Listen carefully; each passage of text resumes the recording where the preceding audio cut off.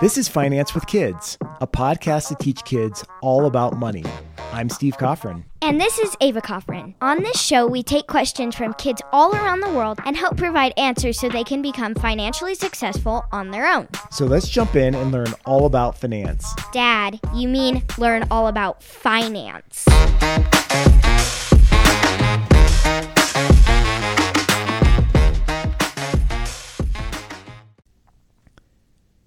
Hey kids, welcome back to another episode with me and Ava. We are both really excited for this one.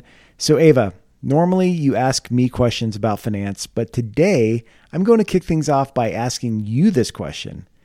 What is a credit default swap and how can financial derivatives protect investors from downside risk? What? No, just kidding. Okay, but seriously, here's my real question. What is a stock? Something you invest in, right? Exactly. So how can someone actually invest in stocks?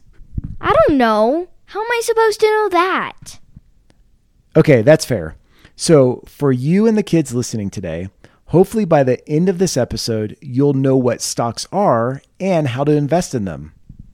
I think that would be really cool. Okay, cool. So let's begin. A stock is like a piece of a business that you can own a little bit of. Imagine you have a lemonade stand and you decide to sell some of the ownership to your friends so they can help you make the lemonade and sell it. Now your friends own a part of your lemonade stand, just like a stock owner owns a part of a big business. When a business wants to raise money, meaning when they want to get more money from people so they can grow or make big things happen, they sell shares of their business to people who want to invest in it. If they make more money in the future, the value of the company might increase, which means the value of your stock would also increase. This can be good for stockholders because they can sell their stocks for a higher price than they bought them for and make a profit. However, it's important to remember that the value of a stock can go down too, so investing in stocks also carries some risks. Let me see if I understand this. So let's say someone owns a business. They can sell a portion of that business to someone else in exchange for money. For example, if I own that lemonade stand you were talking about, and if someone wants to own a part of it with me, I can give them a portion of the ownership if they give me money for it. Exactly. And imagine if they do give you money for part ownership, then you could take that money and open up another lemonade stand and grow your business even more. That would be cool. Then I can earn more money by having more lemonade stands. Yep, and that's essentially what businesses do. When they need money, they can sell a portion of their business to get cash from investors who want to own a piece of the business too. But why do they call it stock? Why don't they just say invest in ownership instead of invest in stock of a company? Good question. The word stock for a share in a company comes from a very old English word that means to stick. Back in the old days, people used a stick to represent how much they owned of something, like sheep or cows. Then over time, the stick thing wasn't working out too well. Imagine if someone accidentally picked up your stick that you used to keep track of your ownership and they thought it was firewood. Yeah, that would be really bad. Yeah, I mean, you're measuring everything on the stick. You mark down how many cows you have, how many sheep you have, the buildings that you own. You have everything marked on the stick and it's just laying on the ground. I could just imagine your brother Max coming by, picking it up and then just throwing it in the fire and be like, oh my gosh, there's my whole tracking system. It's all gone. It's in the fire now. I know, totally. That would be horrible. Or imagine carrying a bunch of sticks around. You'd probably poke someone in the eye.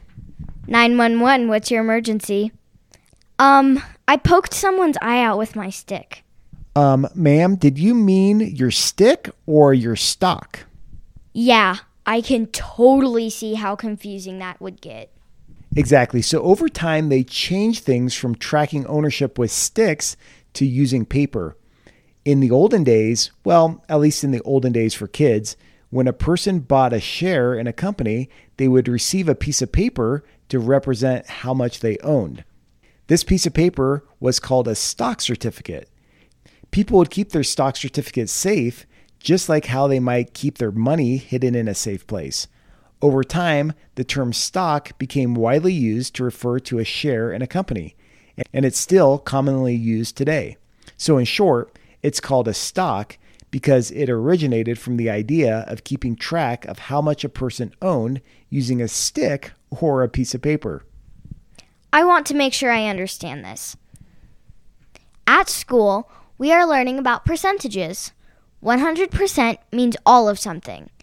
So with stocks, going back to the lemonade stand, let's say I created the company, so I own 100% of it. If I wanted to sell some ownership and give people stock in my company, how many stocks would I give them? Well, technically, you would only have one type of stock, but you would give them shares in your company. Kind of like shares, sharing my ownership. Yep, if you want to sell stock in your lemonade stand, you would determine how many shares of stock you would want to have. At first, you can make this number up. So I could have 1,638 shares of stock. I mean, you could, but most people would probably use round numbers. Like circle numbers? Haha, real funny. This isn't geometry. No, I mean rounded numbers like 100, 1,000, 10,000, or 1 million shares of stock. So with my lemonade stand, to make things simple, if I own 100% of it, I could just say I'm starting with 100 shares of stock. In other words, each share would equal 1%. 100 shares times 1% equals 100%. Spot on. So let me say this all again, just so it really sinks in. Shares of stock are a way for people to invest in companies, and they work like this. A company issues stock to represent pieces of ownership in the company. When someone buys shares of a company's stock, they become part owners and can make money if the stock rises in value or pays dividends, which are payments to owners. The more shares someone owns, the more money they can potentially make. Companies use the money from people buying their stock to expand their business operations and hire more employees. Or like we talked about, they can open more lemonade stands because now they have more money to invest back into their company. If you wanted to buy some shares of Apple stock, can you do that? Yes, since Apple is a public company and their stock is available to buy, anyone who has the money to do so can buy shares of their stock. The cool thing is, as time goes on, if a company grows and makes a bunch of money, like Apple did, their stock price will go up and become more valuable. That's cool. You can buy a stock and invest in a company, and if they make more money, then you can make more money too when their stock price goes up. That's right. Stock prices go up when more people are buying the stock than selling it. When a lot of people believe a company is doing well and they think it's a stock that will increase in value, they will buy its stock, driving up the price. Additionally, when companies experience growth, their earnings generally increase, which can also cause an increase in stock prices. So if a company is really successful, more people are going to want to invest in them. And if more people invest in them, that price is going to go up. And that's how stock prices rise. And that's why it's so important to invest in assets that will grow and go up in value, like stocks. Yes, very true. Here's another cool thing to know. Every stock has a code name called a ticker symbol. A ticker what? A ticker symbol. For example, Apple's ticker symbol is made up of the letters AAPL. Cool. A ticker symbol is a series of unique letters that makes up the special code of the company. Right. A ticker symbol is a series of letters, usually up to 5, that represent a particular company on the stock market. For example, Netflix has the ticker symbol of NFLX.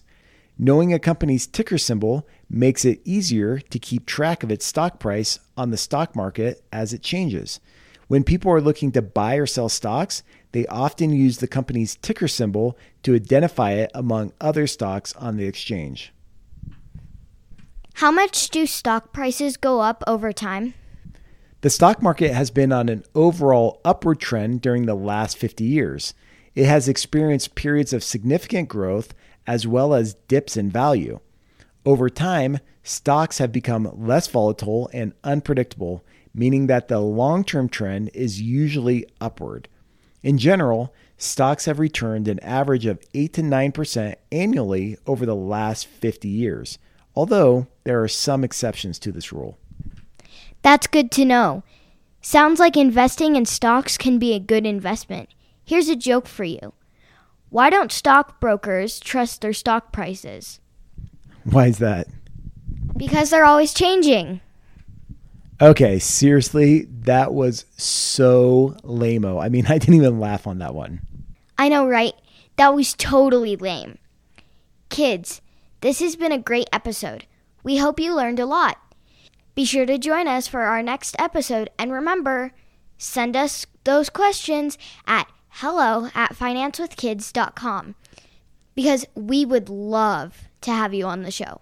See you next time. Thanks for joining us for the show. If you want to be a part of this podcast, ask your parents to help you record your question on a voice recording app and then email us at hello@financewithkids.com. Be sure to include your first name, age, and the city where you live. Oh yeah, if you like this show, please leave us a review and share it with your friends. See you next time.